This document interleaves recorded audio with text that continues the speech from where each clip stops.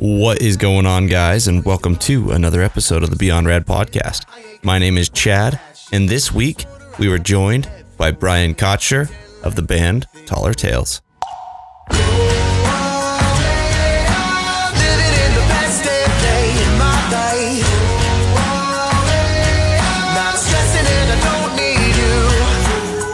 So, Taller Tales is a three-piece alternative rock band based out of Baltimore, Maryland, and Brian is the lead singer, and it was an absolute blast talking to him because we got to talk kind of funny. We were going to talk a lot more about their brand new EP, which is fantastic, and we did talk about it. So don't worry, you're going to hear a little bit about the EP, hear about some of the cool stuff, talk about some of our favorite songs. But we actually got to cover a lot more of kind of the emotional and kind of the additional thoughts, because Brian kind of, as you'll hear in the podcast, recently went through kind of an epiphany moment of realizing what meant a lot to him in terms of music. And it was really cool. And so I'm excited for you guys to hear about this. And you, as you always know, before we jump in, I always want you guys to swing on over, give Brian give him a, hey, thanks for joining the podcast, but also give the band a follow, a like, send some love their way, listen to the new EP, save it on, Spotify, Apple Music, buy it on iTunes, preferably buy it because it'll support the band. But anyway, while you're at it, just swing on over to the podcast, like, follow, share. If you enjoy, please share. It means the world to me. But anyway, without further ado, let's just jump right on in. Well, thank you so much for joining me on the podcast, and welcome. Yeah, thanks so much. Thanks so much for having me. Yeah, I really dude. Appreciate it. Heck yeah. So I always like to kind of, do a just open introduction in terms of who you are. So tell us a little bit about yourself. Yeah, so I'm Brian. I'm the lead singer of Taller Tales. We're a trio band from Baltimore. We've been gigging together for about 2.5 years, I would say. So we just released our first music, our first record that we've ever done together, October 18th. So that's fresh out. And that's pretty much what we've been up to, just gigging around Baltimore and DC. That's awesome, man.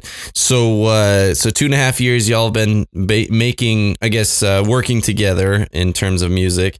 So I guess with that, this is the first full release. Is that what's going on? It's an EP. Yeah, it's 6 songs. So we had 6 songs. We had a couple we've had a couple singles released before that. Yeah, and that's what I was noticing. This is the first collection of songs that we've actually put together. Got it. Okay, I was I noticed some songs that were released prior to the EP, but that makes more sense. Okay, cool. So kind of how did things get started with the band? So 2.5 years, obviously you guys have been jamming out, writing music, kind of making music together, I guess. But how did things get started? Yeah, so I've been writing for forever, and it started out with me and our bassist Dylan, who actually started out as a guitarist. So him and I would jam together just acoustically and write together probably about 3 years ago. And then we decided we wanted to maybe start gigging together, just doing open mics and just small stuff like that. Yeah, for sure. Just to test stuff out. And then one night, in the middle of the night, I'm laying in bed and I bolt up at 12:30 and I'm not doing enough. I need to put a band together. Am I allowed to cuss? Am I allowed to? you say that. You do you, man. I want to make sure it's authentic, Okay, well, that happens a lot, so I apologize in advance. No, you're good. But so I bolt up right, and I'm I need a drummer. We need to find a drummer. So I go on Craigslist and I look, and the first person I see, guy says, I haven't played in 2 years, but I'm looking to play a band, and I don't want to be in any hardcore post rock bands. Yeah. And I was cool, because that is not us. So I sent him a message, and he sent me back a message the next day. And it turns out that was our drummer, Matt. What had happened was that night he got really drunk, and he hadn't played in 2 years, and he got together with his family, and he played his kit for the first time in a while, and then got drunk and posted on Craigslist just randomly. And having met him afterwards, I'm surprised this is something he ever did. It's completely out of his character. But it was serendipity. We found each other at that time, and we've been a trio ever since. That's super cool, man. So, So obviously it sounded like there had been some pasts with, post-hardcore or hard rock bands or whatever. So I guess had all of you kind of had that type of background prior to this, or was it just kind of you guys were really into a certain genre? How did you guys kind of come about in terms of style? Yeah, so we've I grew up like through high school and stuff listening to like, A Day to Remember and Paramore and even some hardcore bands like The Ghost Inside and Texas in July and all that. Yeah. But I never that was never part of my writing style. So, but there's a lot of hardcore bands in Maryland. Like this has always been like a pretty big hardcore scene. Yeah. And so when you go on Craigslist to find people, because we had been looking for another guitarist at one point, it's like 90% hardcore, which is awesome, but it's really difficult to find anything outside of that. Yeah. Which makes is sense. kind of played to what's kept us a trio. And now we love being a trio, and it's like kind of part of the aesthetic. So, but in terms of style, like you said, you saw that we've had a couple singles out before this EP. We just started writing together and just kind of trying different styles out. So like Deja Vu was the first song that we ever put out, and that's like a pop rock track. Yeah. And it sounds similar to a couple things on the EP, like The River and Lay Down and Die a little bit. But then we had songs like The Wall and Let Me In that we put out to try kind of like a darker side, a little bit more like alt rock kind of feel. Mm-hmm. And then we ended up loving that kind of feel too. So we blended the two, and that's what turned into Kalorama. Is the whole front half of that record is like very pop forward, like pop rock for sure. And then the back half is like alt rock until you're getting to like The Wire and Comfort are so much deeper in terms of like content, lyrical content, like honesty from like a place that, from like of real life experiences, as opposed to just, writing like a fun jam rock song in like Best Day or Lay Down and Die. Yeah, that's cool. So I guess with kind of the releasing of the singles was for you guys as you were writing the music, releasing it, what were some of the motivations, or what were the things that made you decide, okay, this is where we like to go, this is maybe less where we like to go? Because obviously, you were saying, you were testing the waters a lot. And so how are you guys making up your decisions in terms of that direction? Yeah, for sure. I have a background. When we were putting the band together, my initial like vision for it, because the guys are great about like letting me just kind of like run with like a creative vision that I have 90% of the time. And initially we were kind of more of like a pop rock band, kind of more like a Walk the Moon type of like Young the Giant-y feel of things. But that was not, Matt or Dylan's backgrounds at all. Dylan's background was very like jazz based, and Matt's background was all pop punk. Okay. And so, taking into account like their backgrounds and like their inspirations kind of changed that entire modality of writing for me, and kind of pushed me into a new place to have to write from. And it was awesome. I've loved writing from there. It's made me sing completely different. It's made me play guitar completely different. And it's making some of the best music that I've ever written, just because of meeting those guys. Yeah. That's super rad. I'm always curious, because obviously like that writing process, it evolves over time, and your environment will affect it and alter it, right? And so that's why I was curious, because I think something that people unfortunately don't give bands enough flexibility to do is allow their creativity to I guess evolve, Yeah, absolutely. And that's why the singles platform is really the way that we like to do it. Kalorama was fun to do just to get a lot of content out there. But the plan now is to put out a song like every 6 weeks. Okay, that's awesome. And just say genre, and just do whatever we enjoy doing at the time. Like the next set of songs that we've got like in the works are even more exciting to me in a lot of ways, because they're so much more like authentic in terms of like their content of what they're actually about and where they're coming from, as opposed to just trying to write good songs. Yeah. It's more so just writing what you feel, which sounds like duh, like no duh. But, it's hard to do, because you get caught in the spiral of trying to write good songs, and then you end up not writing authentically. And then it does eventually catch up to where you're like, I feel like I could actually be bringing out a little bit more of myself in these songs, or else what's the point? Yeah, for sure. So I think a question that stems from that is, how do you balance that? Because obviously, authentic is honestly my favorite thing, is to hear someone who's being authentically them, right? Like someone who's genuinely producing something that they're passionate about. But there is obviously the fact that to be a band, you need an audience, you need to write things that also appeal to other people. And so how do you balance that authenticity with being able to write something that, what did you say? You said, good music. I think obviously authenticity usually creates good music, but how do you balance that in your writing process? Yeah. I mean, to begin, it was difficult because when we got together, we were so excited to be writing music together, and we wanted people to hear what we were writing.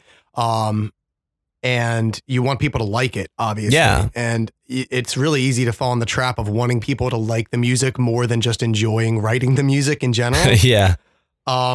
It's an incredibly hard thing to get around until I kind of had an epiphany moment where I was blocked. I felt blocked by, I just felt like this energy build up in me where I was like getting depressed and anxious a lot. And it was because I was so stressed out about writing good songs and, the business side of music, trying to make sure that you're promoting correctly and getting everything online and your socials look good. And that's just not ever been part of who I am personally. And the guys feel the same way. So I completely overhauled our writing style. We pulled some things that we had and just started fresh. And from that place came songs like The Wire, and came songs like Blood or Comfort, and songs that are coming up after this EP. And yeah, I mean, the choice that we eventually made was good songs. Like we will write what feels authentic and what actually feels like it's coming from a place of like purity as opposed to like pandering. Yeah. And I mean, like I said, I think that's super important, because ultimately the longer that you are writing music that's authentic to you, the better it becomes, obviously. And then also, I reference a quote that, I reference it all the time, is basically, if you write for everyone, you write to no one. And if you write for one person, yourself, you write for everyone. Right. And, exactly. And I think that shines through in music. And so I guess with kind of the process that you've been following 2.5 years, how have you guys, how has that evolution happened? Like, obviously you said it started out writing, just focusing and stressing so much about writing good, quote unquote, good songs. But how has that process evolved into a more natural process? Like, what makes it more natural now? Well, like I said, I kind of had an epiphany moment, and I don't know how deep you like to get on your podcast, but I had essentially what was like a spiritual awakening moment where I was so down. I mean, I don't really know how to explain it. I was just so depressed, for lack of a better word. I just felt like nothing I was doing was really fulfilling any kind of part of my soul. Yeah. I just felt like I was just writing to write. And exactly like you said, I felt like I was writing for no one. And I felt like there was so much of so much of experience and so much of this, trauma, for lack of a better word, that I wanted to get out and just wasn't. And so I wrote a song actually under a different band, just under their pseudonym called Magic and Madness. I put a song out called I See You, which is about, not being seen, and what that feels like, to feel like you're more than what people see you as, or more than the roles that we play every day to each other. You go to work and it's the same conversation you have with somebody, 50 times a week. It's the same people too. It's almost like you say hi to these people and you talk to people and you have no idea who they are at all. Yeah, it's true. You really don't see anybody, and they don't see you either. And that's incredibly lonely. Yeah. And so now the writing is kind of coming from that place of shedding off that layer of the role and kind of just being as authentically us as possible. And it's been incredibly liberating. See, that's cool. I I know obviously that question was slightly redundant to the first one, but it kind of, I feel like that makes more sense. Like that, almost the cocoon to the butterfly type effect, right?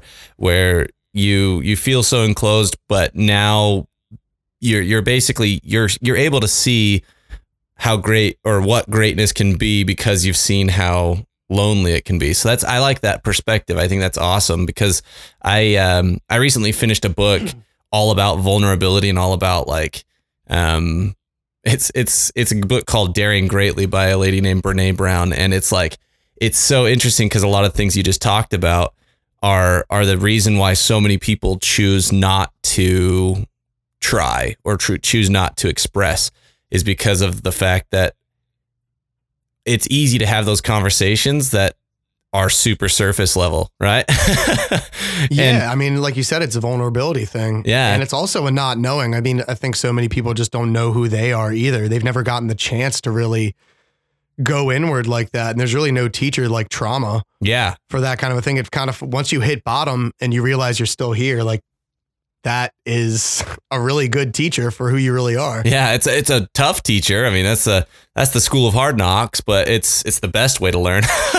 Yeah. You'll have to send me that book. I'd love to read it. Oh yeah. It's phenomenal. I'm a huge fan of reading and Brene Brown, she's a genius. She actually has a special on Netflix right now that I think everyone should watch, but I think it's called Call to Courage or something like that. But yeah, anyway, like the idea to me is I'm kind of reading in between the lines is that, you finally just said, screw it. I don't care what anyone thinks. I'm going to write what I care about and what matters to me.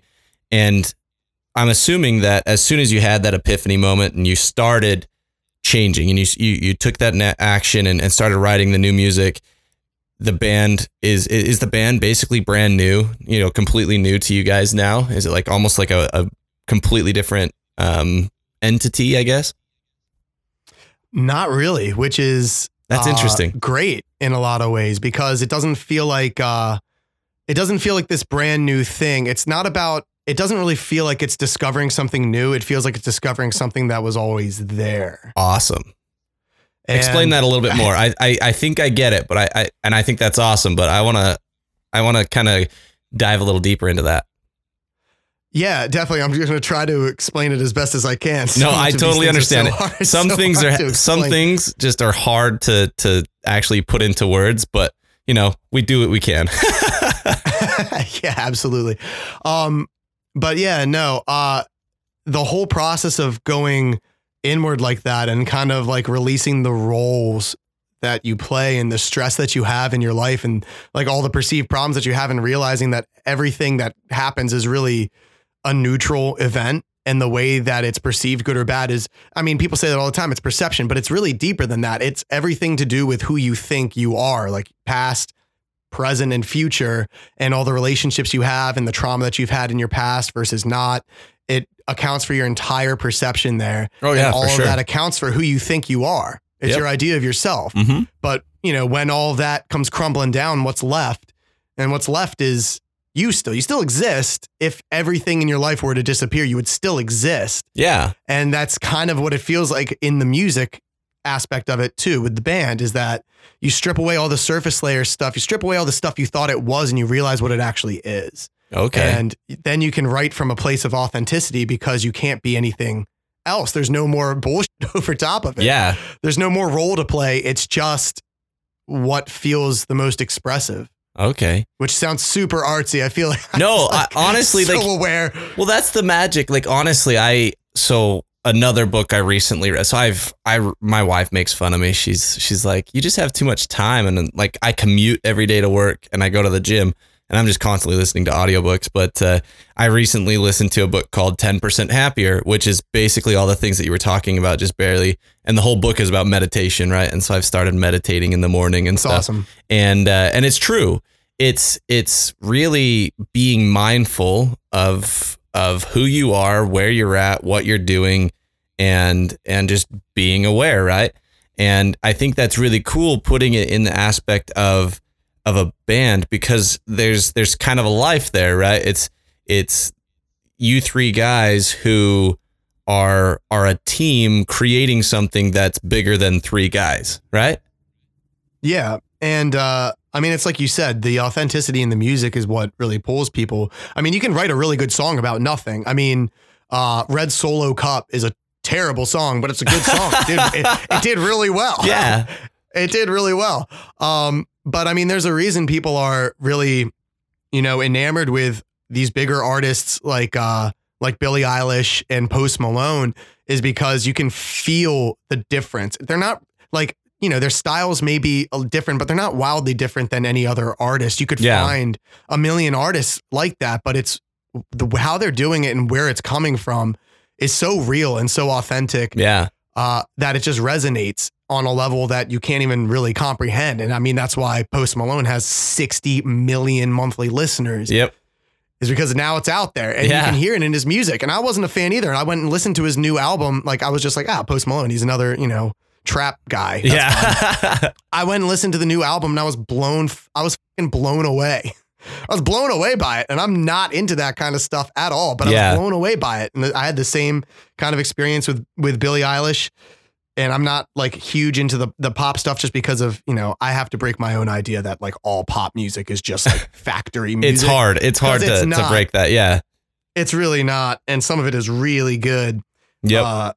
I was on a big Demi Lovato kick, and Selena Gomez's new song is just like breaking my heart every time I hear it. It's amazing. Dude. I actually really I think Demi Lovato is one of the top notch. And it's kind of funny because like a lot of these musicians, you hear about them in the past and they're like scene kids, like big into like, I think Demi Lovato was her favorite band was Devil Wears Prada. And so it's kind of funny to see, that's awesome. To see that, like obviously where she's come and like the music she makes, how it's so different than the quote unquote scene that she was a part of. So it's kind of funny. Yeah. Her earlier stuff had a little bit of like a rock element to it. Didn't it? I mean, I know it was all pop.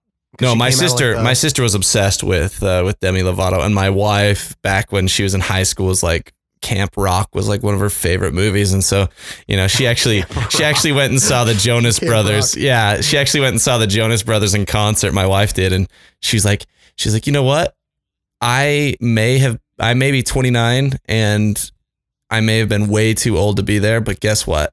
It was one of the coolest concerts of my whole life. And I was like, I'm glad you went. That's awesome. That's incredible. Yeah. But it's true. Like there are so many good bands and so much good music out there, even though it may be mainstream pop music. There's still a lot of authenticity there. You just have to kind of sift through a lot of mumble rapping. Yeah. And I mean, there's a genre for everybody. If it speaks to you, it speaks to you. Yeah, for sure. I've noticed like even in myself, in the past that, as an artist, you kind of end up thinking like anything that's mainstream, that whole mainstream mentality of like, oh, it must be bad because people like it. You know what I mean? Or it's like, or it's being shoved down our throats. But it's really just, I mean, I noticed for myself, it was really just envy like everybody else's. It's like, hey, I want my music to do that well. That's awesome that theirs is doing that well, but I hate it. Yeah. So, yeah. And, letting go of that, then you can really start to connect with, some of those messages that are there, like we were talking about the Demi Lovato songs, all her authentic too. She's talking about the darkest stuff in her life. Oh yeah. I mean, she's gone through some crap, man. And she's like completely vulnerable about it with her music. And it's like, I mean, that's hard. That's hard to do, to just put it all out there. Yeah. And I mean, the reason we could even know about that, like she has no idea that I don't even know how I said it. She has no idea that we exist. You know what I mean? Yeah. But we know all about those struggles, and they're human struggles. And so it's incredibly relatable. Exactly, man. I think there's a lot of power to that. And so I'm kind of pulling it back to you guys, with Taller Tales, like you guys, I guess you have this epiphany and you guys start to kind of, I guess, live to the true forms of yourselves, right? The true form of your band, what you had basically started and kind of hid away at the beginning, just writing stuff that could be quote unquote good. So with the new EP, I want to kind of jump into that. Obviously, I'm assuming that a lot of the EP, or at least portions of the EP, came as a result of this kind of epiphany moment. And so I want to kind of jump into that and talk a little bit about the EP here for a bit. Yeah, definitely. So, first off, I know typically the build up and the lead time to this is pretty long. So how long have y'all been working on the EP? We've had Lay Down and Die for about 2 years. Okay. We worked on the EP for about, I would say it was probably 9 months to get it out. So it wasn't a super long time and was nice. We worked with it came out through Rad Pop Records, and Neil, our rep through Rad Pop and the owner of Rad Pop, is, incredibly helpful. And he did pretty much everything to get the business side stuff done. Cause I've, like I said, I have a large distaste for doing all that stuff. It's just incredibly time consuming. It really is. But it's incredibly time consuming. So it's really nice when someone else does it for you. Yeah. That's the magic of a record label. That's the reason for a record label, ultimately. Yeah, definitely. And the landscape has changed so much now between what labels used to do and could do for artists versus what artists can do for themselves too. Yeah. Now. And that's a whole other conversation too, is that, like there's some bands out there, like, I don't know if you listen to any pop punk at all still, but like Water Parks, what they've accomplished as just, obviously they have a big label now too, but they also, they just built a following of people who just love them as individuals. And it's like, man, they're icons to a lot of these little kids, and it's pretty amazing what they've accomplished too. So, the internet changes the entire game. Oh yeah. Since you're not making money off of albums anymore, and you're making money off of building a brand, and you can build a brand yourself now, which is exactly great. Then you don't have to give up your masters. Exactly. Yeah. That was the other thing too, is like other bands. I followed the bands prior to knowing that the lead singers were doing like YouTube and stuff, but like Patty from As It Is, and I don't recall his name, from Story Untold. These guys, like, apparently they were huge YouTube sensations with millions of followers, and I was like, I had no idea. But that changes everything. But anyway, so with the EP, how did you guys, was it kind of like, hey, these are the songs we're going to put on it, let's just move forward? Or did you guys kind of sift through a big pool of songs that you were choosing to put on it? How did you guys decide what would make the cut? So we had Lay Down and Die, like I said, for a couple years. That was the only song that I didn't write with the band. Okay. Just solo? You wrote it? That was a solo song. So I wrote that song with Matt Squire at Buzz Lounge Studio a couple years ago. And that was going to be just for a solo project. That was just because I had that set up, like I'd had a setup time in the studio with him since before the band got together. Okay. And then once the song came out, like once it was done, I was like, this is a really cool song. Like, this is like a top 40-ish kind of sounding song with like real instrumentation. Like, I get to actually play the guitar in it. And I was like, this would work really well for what Taller Tales is looking to do at this point. That one's kind of got like for a super long time. That's the one that has the kind of almost like vibe of Western vibe to it at times. Okay. Yeah. I love that song. It's sick. We wrote that song in like a half hour. I had like the guitar riff and everything, and I had a song written, and then, Matt and I workshopped it until it was this like, top 40, like Western rustic, like ballad with this driving pop beat that four on the floor pop beat that just gets your head bopping. Yeah. And the lyrics are fantastic. That's definitely one of my favorite songs on the record. And we've been getting a lot of praise on that one from people that have been checking them out. Yeah. It's so cool because it does combine two worlds that typically don't collide. And it's pretty cool the way that song came out. So now I know I'm trying to make sure that I know which songs you're talking about as you talk about them. So yeah. Now, one of my stipulations was like, we have to have real instruments in these songs because I don't want to just do it completely digitally. I love playing the guitar. And I remember Matt went off, and I was working with Eric, who was Eric Taft, who owns Buzz Lounge, and was working with him at the time. And we tracked the solo while Matt was gone, and then came back. And, the solo in that is like this you know, hammy Stevie Ray Vaughan-y kind of thing at the and then he comes back, he's like, oh, is that what we're going with? And I was like, yeah. Like, all right, cool. I mean, I'm sure he would have liked something a little bit more pop accessible and more hooky, but yeah, I mean, I grew up on all the same guitar greats that everyone else did. So yeah, for try sure. to play like them. Exactly. I mean, whenever you have an opportunity, man, use it, you know? Yeah. And it's such a fun instrument. So I think that's actually kind of a left turn from a lot of pop bands, or a lot of bands that are making music nowadays, is the motivation or the drive to keep everything with analog in terms of actual instruments and not sampling everything. So what is it that drives that specifically for you?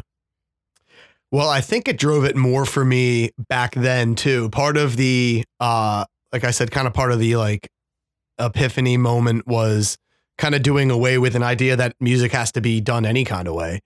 And so, sense. I mean, that's changed a lot of the way that I write, and it changed a lot of the way that our instrumentation is too. I mean, you can make a song in your bedroom now. You can make like a hit song in your bedroom with minimal equipment, just using samples and using virtual instruments. Yeah. And that's amazing. So why the fuck not? Yeah, that's exactly. an amazing thing to be able to do. That means anybody can make what they feel in an instant and put it out to the world. I mean, it's just such a good time for indie musicians to be able to do that. Yeah. So, I mean, Old Town Road, right? Like just sample a Nine Inch Nails song and hit the longest streak of music. I don't remember how many records he's broken with that song, but I don't know either, but that's pretty good for like an under 2-minute song. Yeah. He like crushed it. Yeah. And I didn't realize, so I'm not a huge like listener of Nine Inch Nails. I can appreciate the amount of amazing that they've done for the music world. But yeah, like I found out recently that literally the whole verse portion of that Old Town Road is just a sampling of a Nine Inch Nails song. And like, it's literally like cut and paste. It's pretty. I had no idea. Yeah. I had heard or read somewhere that he paid to get the beat made. So I guess whoever did that put that together, or did he do it himself? I have no idea. Yeah. I don't know. I just know that, that the sample that was used was, what song was it? I would have to look it up, but it was, Nine Inch Nails. They did a kind of I don't know, almost ambient / like experimental type record. I think it was called Ghosts. Yeah, Ghosts is the name of the record in 2008.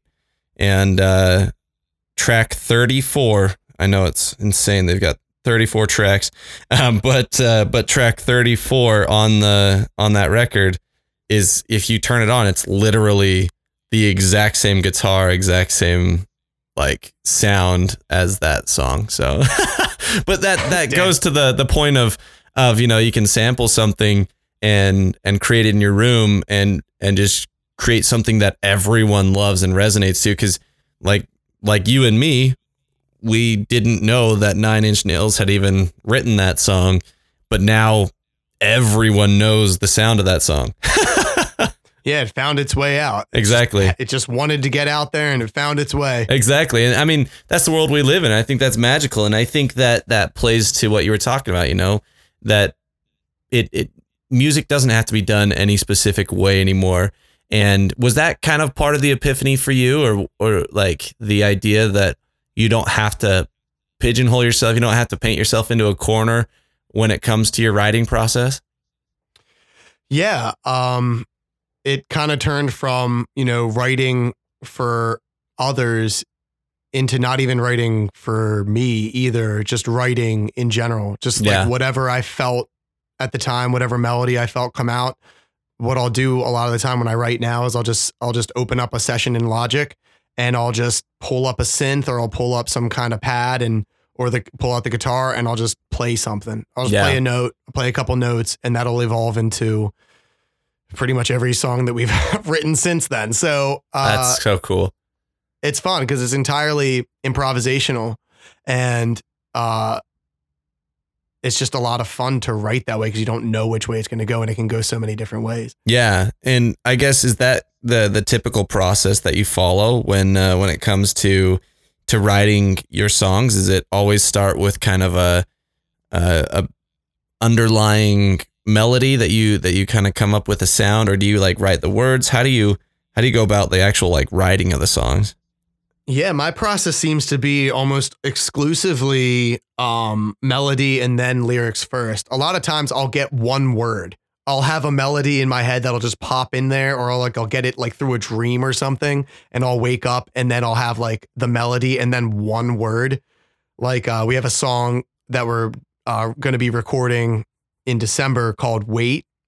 And it's one of my favorites. It's so much fun. But wait was the word. That was the one word that I had. And I built the entire song around that. And it's this song about pretty much everything we've talked about, burying those parts of yourself and those real emotions that you feel because you don't think that anybody cares. And you don't really want to be a burden to anyone else or yourself because you don't really know how to deal with them either. Yeah. And so you just push it down, and it's just about, waiting for things to get better. And, they never do, because it's some kind of point that's not now. It's completely takes your focus out of the present moment and puts your hope some point in the future that doesn't exist. Yeah. So, that's how a lot of our songs have been kind of coming at this point. That's so cool. Yeah. That concept of just, well, when I get this, I'll be happier. When I finally accomplish this, I'll be happier. But when you have a goalpost like that, you always keep pushing it further and further away. So I think that's super cool. I'm excited. You said that one drops in December. We're recording it in December. Oh, okay. We're recording like 5 drum. We're recording the drums at a separate studio. We're recording the drums at Buzz Lounge in December. And then I'm going to be mixing and recording the rest of it myself. I have like a studio set up in my basement. I have like this nice open floor area where we have drums set up. And then I've got like a little monitoring room. You can do anything from home, man. It's only a couple $1,000s. It's really not that bad. But like we did Best Day here almost entirely. So, and we did The Wire here as well. And so we're going to be doing pretty much all those songs so we can get them out just as fast as possible. Like every month, every 6 weeks, we can get another one out. Yeah. And just keep the music coming. Yeah. That's another key to this world that we live in, right? Is because of all of the access, you got to keep pumping it out. And I guess for the way that you say it, you sound super excited about it. Does it ever seem daunting to keep up with that? Not really. It did, for sure. Because that's what kind of forced me into that epiphany moment in the first place, was feeling like I had to be moving constantly. Like, everybody else is doing this stuff. So if I'm not, making our website better, if I'm not like posting on socials, and I do not like posting on social media, or, if I'm not like building an email list, or if I'm not doing all these business side things that were not the joy of the music, that is just the writing and the arranging and the recording is the most fun to me. And then being able to play it in front of people is the best. It doesn't matter if it's in front of one person or, 300 people, or hopefully one day, maybe thousands. It doesn't matter. It's just, that's the whole fun of it. And I realized I wasn't having fun with the thing that I've loved my entire life. Yeah. It was a chore, and it was just draining me to the point where I didn't want to do it anymore. And once I realized I was at that place, I was shocked to even realize that I had gotten myself there purely by living like you said, like setting goalposts and never reaching them, because thinking that there's not enough space for everybody. You have to be constantly pushing forward. And it took all the creative element entirely out of it. And I'm so glad that was such an eye-opening experience, because I think for so many people, they don't get to have it. But for the people that do, I mean, it really does change the entire way that you look at your entire life. Yeah. And I think kind of playing along with that is, obviously you said, the music, it's something that you've loved your whole life. And, I'm assuming that, there were a lot of things that led to you being a musician, but what, I guess what kept you or what got you to this point of like, I'm actually pursuing being a musician? Like, what was kind of that process that led to you saying, I want to be a musician for this, for like the rest of my life? I think I've always known it since I was like 9. I used to take piano lessons a lot, and I hated practicing things that existed already. I just wanted to write constantly. So I was always writing. And you know, my dad's a musician. He's been playing guitar for like 30 years, and he was in bands in and out of college and stuff like that. My mom's a really talented piano player. She plays with about as much emotion as you've ever heard anybody play. That's awesome. And so I come from a musical family.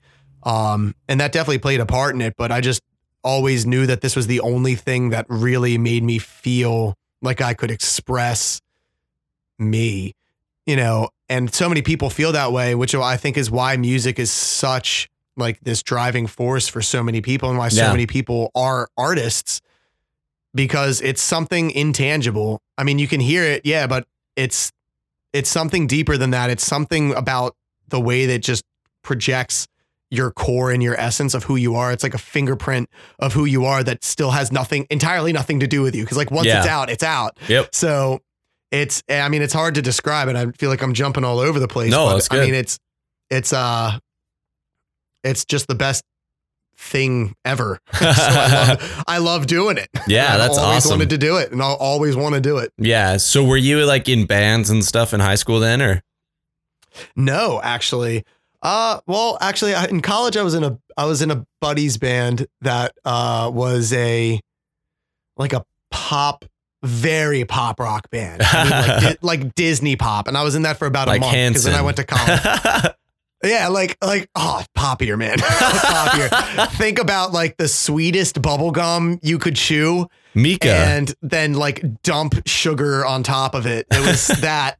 Did you ever listen to Mika? No. Oh, check out Mika. Sounds like it might be pretty close to what you're talking about. I'm going to write that down. Mika. He's so much fun to listen to, but he's very, very strange as a term that I would use. I'm trying to remember who it is. My buddy just showed me. She's really strange. She has an album. I forget her name, but the music is so good. But the whole thing is like themed around a hospital or like a school bus, something like that. Interesting. And she has like the sounds of like there's one song I think called Hospital or something like that. And there's like samples of people like coughing and like interesting just being sick in throughout the whole thing. But there's like this sick beat and like a great melody, and her voice is just gorgeous. Wow. And it's so interesting. And I feel like there's more and more music like that where it's just, you know, weird, but it's awesome. Yeah. People are just experimenting and like doing concept music and it's like, it's just so different. It's awesome. Yeah. It's incredible. So you're in this crazy bubblegum poppy pop band and what? Sorry. So I was only in it for about a month because that was like right when I left for college. And they were like, well, we're going to need you to like come back every weekend and practice like a couple times during the week. And I was like, I live 3 hours away now, so I guess I'm out of the band. Yeah. And that band didn't stick together very long. But that was really the only band that I was in before Taller Tales. Wow. That's not very common. No, I always wanted to be in a band. I always wanted to have a band, and it just never came. It just never happened. So I did some solo stuff. I did, a ton of open mics, and I just kind of worked on writing and worked on playing and just, practicing and getting better, but just really just having fun with it as much as I could. But I always ached for it. I always wanted to play with other people. I like playing by myself, but I love playing with other people way more. Yeah. Well, there's a fun energy that comes from like jamming out. Definitely. Yeah. And it's irreplaceable, and it brings out so much more of your ability because you're challenged in ways that you never would be otherwise. Oh yeah. So, when this kind of fell into place, it was just serendipity. Meeting Dylan and meeting Matt the way that we did was, completely by chance and completely happenstance. And it ended up being, one of the best things that's ever happened to me. Yeah. And I love everything that we've been able to do together. That's super awesome. So did you go to like in college? Did you study like production of music or like anything related to music? Oh no, I went with the dumbest fucking major ever when I got there. I was a psych major, music minor to start. And I was like, I'm going to do music therapy because I had no idea what I wanted to do. Yeah. And like everyone who goes into college. Yeah. I mean, I found out pretty quickly that if I wanted to like survive financially, that was not what I was going to get do. Get a PhD. Yeah. So I was like, okay, let me really narrow this down. So I became a communications major. So also still not making a ton of money.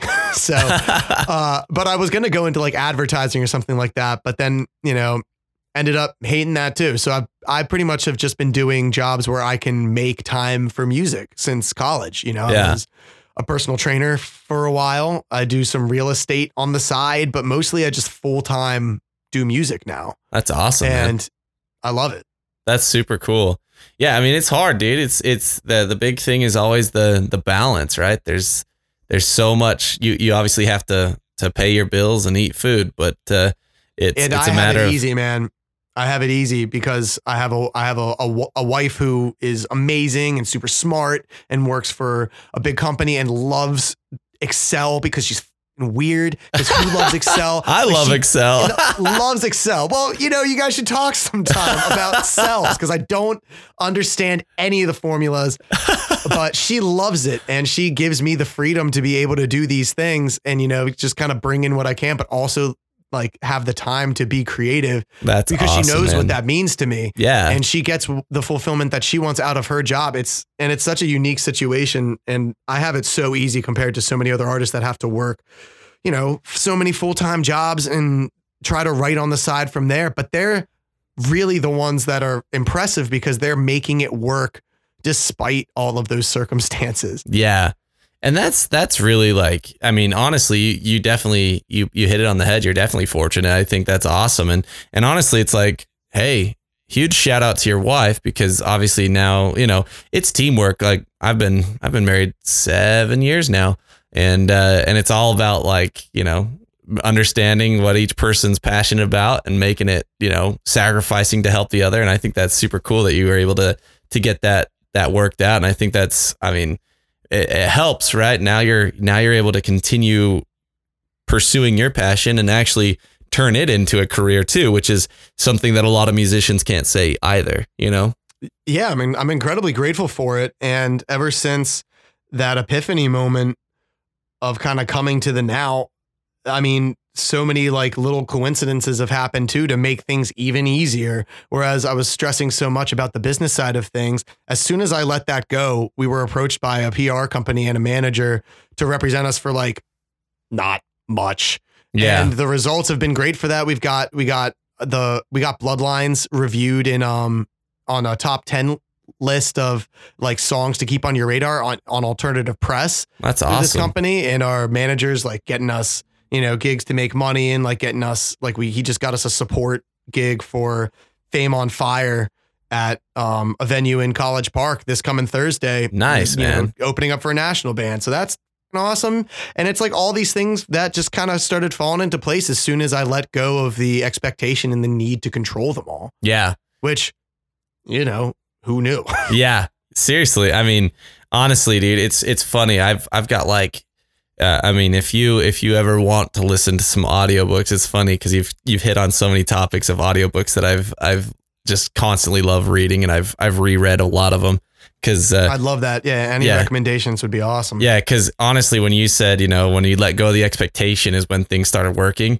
There's a book by a guy named Gary John Bishop. It's Unexpletive Yourself, right? It's Unf Yourself, and he just literally talks about how we keep ourselves unhappy by expecting things from other people and expecting things from the world that just, if you stop expecting it, you just go out and live your life, things work out better. And you're just kind of preaching about that. It's kind of cool. Yeah, absolutely. I mean, unmet expectations is literally the biggest cause of trauma for anything. Yeah. And you can trace it to anything from, hey, I wanted this record to do better, or like, hey, I wanted more people at the show on the music side of things, or hey, I wish we had more money to pay for this and this, to, well, anybody in any kind of career field, I wish that I had, this promotion, or I wish I had this, or I wish that, my wife or my girlfriend would do this and this. Unmet expectations is like the number one cause of trauma, and it's completely self-inflicted. It's the Exactly. most like insane self-inflicted disease of all time.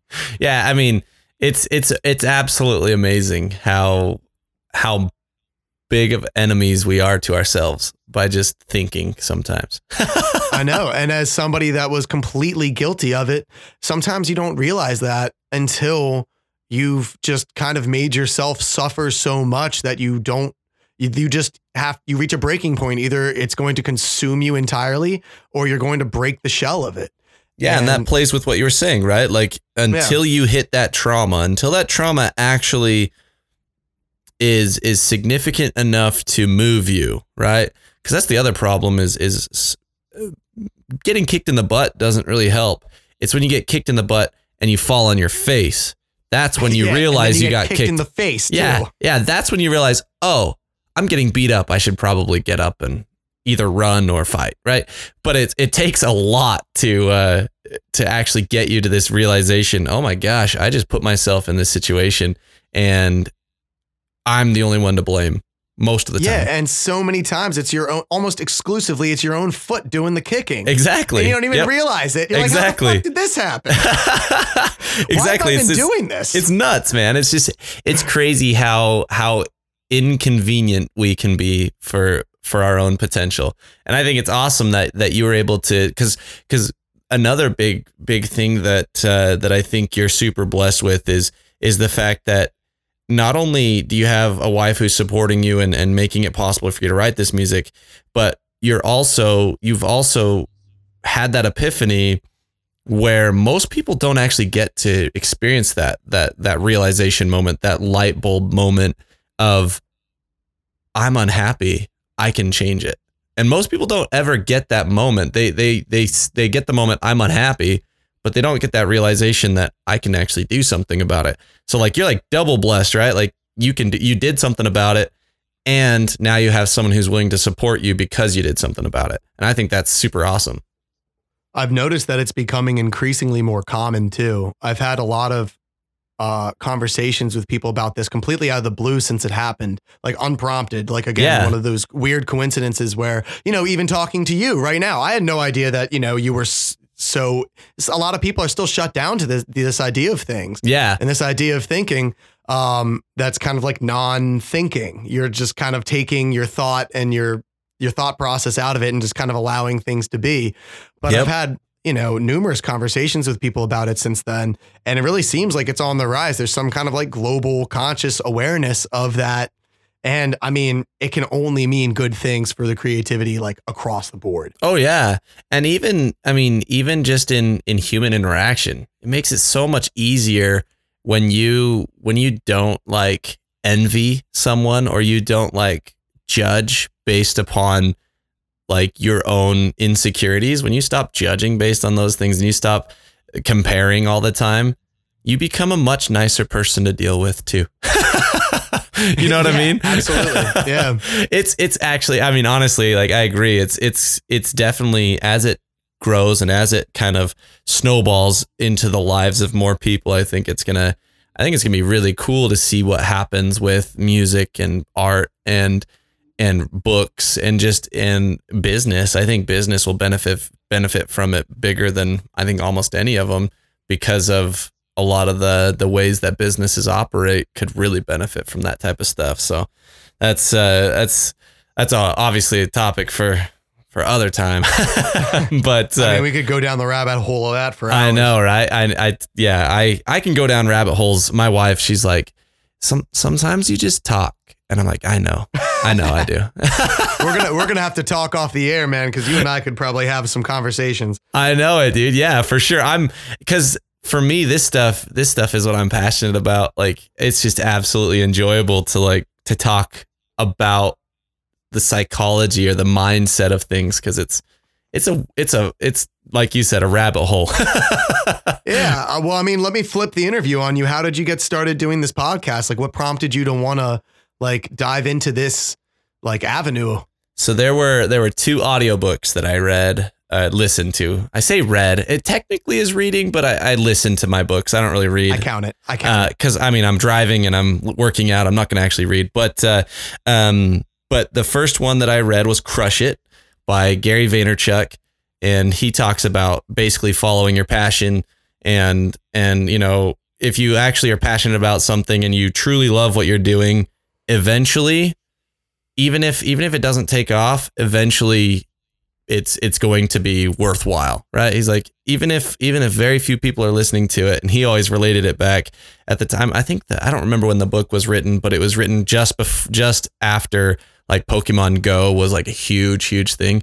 He's like, imagine if you just had a blog where you just wrote about Pokemon once a week, and Pokemon Go comes out, and then like all of these major outlets are reaching out to you because they want to understand the craze. He's like, that's what the world is. That's how karma works. That's how the life operates. Right. And then the second book that I read was called The 5 Second Rule by Mel Robbins. And that one was basically stop getting in your own way. When you have a thought, when you have a kind of an inspiration to do something, you go 5, 4, 3, 2, 1, get up and go do it. And so between those two things, it gave me a kick in the pants. And I was like, you know what? I love music. I don't think that I'm going to make music, but I think that being involved with music is what I want to be doing. And so I started a podcast. That's awesome. And I mean, you have such a natural talent for it too. Thank you. Not just to like, you know, plug away at you, but you know, you ask really good questions. You're completely comfortable with it. You can tell that it's something that you enjoy doing. And I know that people who are listening can recognize that as well. And Thank you. That's the authenticity that we're talking about. Yeah, exactly. And nice thing for me is, I mean, this is literally just a passion project, right? There's zero money, zero idea of even caring about making money with it. So what, the glamorous life of podcasting, not very lucrative? Oh yeah. I mean, yeah, making, you know, a whole negative actually. 'Cause you know, I buy equipment and, you know, make money back from that. So, but honestly, it's been like some of the coolest experiences. 'Cause like I get to talk to awesome musicians like yourself who are like living their passion, which is all super exciting for me. But then like I've gotten to interview some people who I really looked up to in terms of music, and it's been super dope. It's probably like one of the coolest things that I could have done with like a free time type hobby, you know? Yeah, that's so exciting. That's gotta be so much fun to be able to do that. It really is. It really is, man. But I'm gonna let you know, I always love to end these in like just kind of a random way. So I want to kind of transition to our finish off here, if that's all right. Absolutely.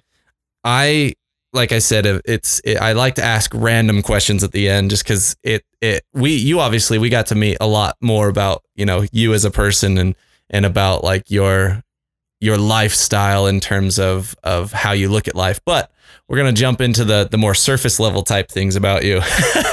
Oh, get the entire surface. Let's do it.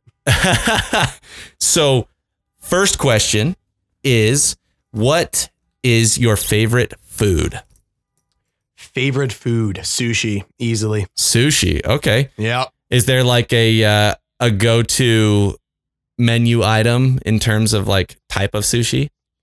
I'm going to shout out an actual place, Sushi Q2. There's like 10 of them somehow. Sushi Q2 in Owings Mills in Maryland is far and away the best sushi that my wife and I have ever had, including being out in California, and like sushi from actually better sushi than I had in Maui on our honeymoon. Wow. They just do something right, and anything off their menu is awesome. And we probably spent like $3,000 there in the last like 4 years. Hey, when you love it, you love it, man. See, I've been judged a lot, and you're going to judge me right now, 'cause I do not like seafood like at all. And so I've tried. At least you can at least give me credit for trying when I hate seafood. Absolutely. But that's awesome, man. So are you like a wasabi? Are you like a soy sauce or a ginger? What do you do? All the above? All of it. Okay. All of it. If it's in front of me, I'm eating it. I love it. It's a good thing that I work out, because if I didn't, I'd be probably 300-400 pounds from the amount of food that I eat. Yeah. Actually, really quick, just jumping onto that. Working out was another big thing that motivated me to start the podcast too. It was kind of a keystone habit that kind of motivated me to actually start doing more than just like sitting on YouTube. But yeah, that's true, man. Working out makes a difference. I eat crap sometimes and I'm like, thank goodness I go to the gym in the mornings. Yeah. I mean, it's definitely helps with the productivity for sure. Yeah. Because you get to like release all that like pent up energy. Yep. Too. Yeah. I mean, it can just as easily become a vanity thing too. But if you're being mindful of that and you use it as like the release, it's so helpful. I've had writer's block countless times and then just been in the gym and it just pops and I get something and then I'll just go home and start writing. Yeah. I didn't realize like how awesome the gym is because until it was about almost 2 years ago now that I started going daily, and it was just life-changing. It's been fantastic ever since. Yeah, and there's so many ways to stay in shape too. I mean, even if you just walk a half an hour a day, like that activates your lymph system and you can flush so much toxins out just from walking a half hour a day. Like you don't have to go in and just like, destroy your body like throwing weights around too, which I think a lot of people think that if I'm going to the gym, like I have to be doing and heavy weights. And that was the big thing too, was like getting rid of that misconception of like, oh, I've got to be putting up a lot of weight. Cause I was like, nah, I'm doing average weight, like a plate on either side for my bench press, but like 25 when I'm doing like shoulder press, right? Like 25s on either side. Right. It's like, but the big thing for me was I'm doing 4 sets of 12. So it's like, I'm you're just burning it out. Yeah. And man, it's game changing. So actually to kind of jump into this one, it's the exact opposite of working out. What's your favorite junk food? Ooh, junk food. Oh man. I don't know. I don't eat a ton of junk food. Man, I wish I had that problem. My wife is awesome. She's the best. She makes these delicious like organic meals for us. And like right now I've got like chickpea taquitos just hanging out upstairs for when we get done on this interview. Yeah. And then, I would say this, I love frozen yogurt. Okay. So when we get the chance, like every now and again, I'll just be like, let's just go get froyo. And it's really just an excuse to eat candy. It's just an excuse to like throw M&Ms and Reese's. A ton of toppings. Just like a bunch of dairy and be like, oh, well, it's just one time. Yeah, exactly. It's just one time. But it weighs like 4 pounds and it costs like $20. Yeah. I guess that means that you don't agree with Ron Swanson. I don't know if you watch Parks and Rec at all, but he's like, probably like 3 times through. Yeah. Froyo. It's like the identity crisis of ice cream. It is. Have you ever watched The Good Place? My wife loves that show. I haven't watched it. I've seen like an episode, but yeah, like all of their places in heaven are just frozen yogurt places. Oh, really? That's awesome. Yeah. Yeah. My wife, that's one of her favorite shows. She's obsessed with that show. I don't really watch a whole lot of TV to be honest. I typically am watching movies, YouTube, or playing video games. So what's your game of choice right now? Oh, right now it's Rainbow Six Siege. And, I have 2 groups of friends I play with, right? So one group of friends is Rainbow Six Siege. And then I play with my brother-in-law and he and I play, Ghost Recon Wildlands, or not Wildlands. It's, Breakpoint now is the new one. So, oh, they already have a new one? Yeah, so Wildlands came out in 2017 or something like that. And then, Breakpoint just barely came out about a month ago, something like that. So. That's awesome. I saw that they remade Modern Warfare too. Yeah. And I don't buy a whole lot of the Call of Duty. Like I'm not a big Call of Duty guy since Modern Warfare, but Modern Warfare was so good. Yeah. I feel like I have to. This new one, like literally while I was getting everything set up on my computer for the interview today, I was watching a stream of Modern Warfare. So there's always my wife gives me a hard time because before we got married, I literally never played games. But our first Christmas together, she bought me an Xbox 360, and that's on her, man. It was on her, right? Like, and that was when Black Ops 2 came out, and so it was basically Black Ops 2. Yeah, it was basically just like downhill from there. I became addicted real fast. Black Ops 2 was the first or the second Zombies, right? That was like a good zombie. Yeah, that was like the gold standard of Zombies. I just remember being snowed in like years ago at my buddy's house. Like we got snowed in for a weekend and we just had like a bottle of bourbon and him and his brother just played Zombies pretty much nonstop around the clock drinking bourbon. And it was one of the most fun weekends I think I've ever had. Just snowed in and playing COD, man. Yeah.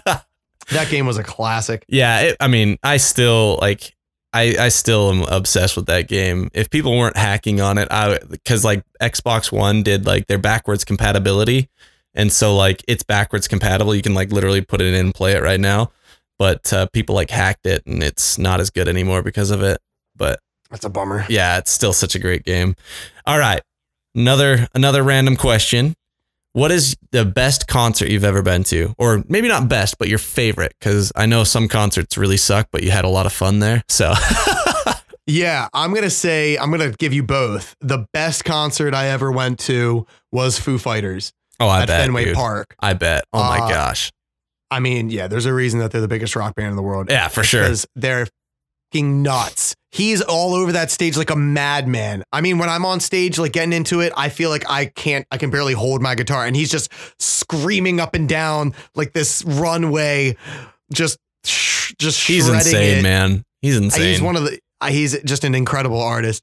That was probably the best concert I've ever been to. The one that I enjoyed or the one that I loved the most was seeing John Mayer in Baltimore. Oh man. Because I'd been a huge John Mayer fan. His guitar playing is literally like, it's some of the most phenomenal. Authentic. It's incredible. It brings out every time you always know when it's him. He's just one of those players where you always know when it's him. He's just got that bluesy riff sound to it. And I mean, dude, getting to watch him play live was like a transcendent experience. I bet. I didn't clap. My gosh. I sat and I just stared in awe the entire time. And everybody's like, and I'm just sitting there watching the whole time, just like cheesing it. That was a gift from my wife. So that's another added dimension of greatness because she's known how long I've loved his music. Yeah, he's on my bucket list. I've missed his concert 3 times. There was like 3 different opportunities I tried to make it and something came up each time. And like obviously he's played way more than that, but 3 times that I like planned and like was ready to go. And I'm just like, he's still on my bucket list because I would do exactly what you did and just sit there in awe of how crazy he is on the guitar. It's insane. It's insane because it's a completely different kind of show because his musicianship is the show. Yeah. Yeah. I mean, it's not like a spectacle. Yeah. Where there's like a bunch of lights and a bunch of shit happening. It's just the music is that good. Yeah, it's exactly. Just that good. It's amazing, man. But honestly, that kind of wraps things up for me, man. I really appreciate your time. I appreciate that was a lot of fun, and you be sure to go enjoy those chickpea taquitos that your wife made for you. Oh yeah, it's coming. It's coming. There's like 6 of them with my name on it. Heck yeah, dude. But yeah, no, I've loved this. I really appreciate you taking the time to have me on and to talk about the record and kind of get in the weeds about pretty much everything. Yeah, I mean, honestly, dude, the record's great. I didn't get to say that. I really enjoyed the EP. My favorite song is The River. I just think that it's just like, to me, musically, the most enjoyable for me because there's something about that, kind of the softer, a little bit more melody driven songs that I just am a big fan of. And the river seems to I've listened to the EP about 4 times since James reached out to me. So I wanted to make sure that I had listened to it, and I want you to know it was awesome. And I'm super stoked for all the new music that you're talking to because that's gonna be super dope.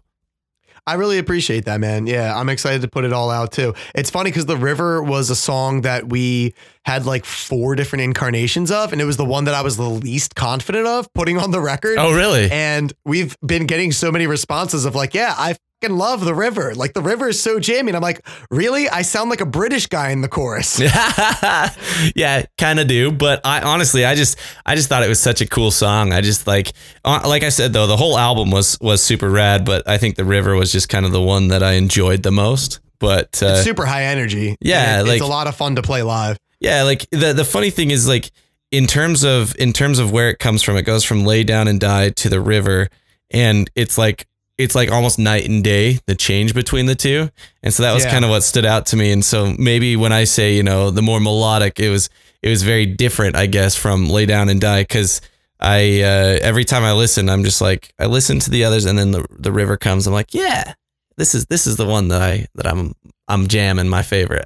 So, and I love that. I love putting a record together like that because all the songs are so different from each other. Yeah. It's not like a traditional cohesive album. It's just like pretty much a collection of singles, and you can get what you want out of it. And if you want nothing out of it, then you get nothing out of it. Yeah, for sure. You know, there's something for everybody in it. And, you know, that's why it was a lot of fun to kind of put all those together in California. Yeah, I bet.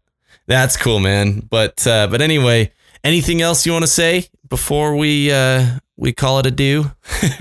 I don't think so. I'm definitely going to get that list of books from you. Oh yeah, dude. You know, I'd love to have a conversation off the air about this stuff because it's been a lot of fun. And I really appreciated it. I definitely will. I actually have some coworkers. They're like, I need you to send me that list because people talk to me and they'll ask me a question and be like, well, let me tell you what so and so says about this, because I'll just start and I can just my wife is like, she's recently started getting into the audiobooks. And so it's been kind of game changing for me because now I can talk to her and she's actually like engaged in the conversation about this. And it's been really nice because before it was like, oh boy, the audiobooks again.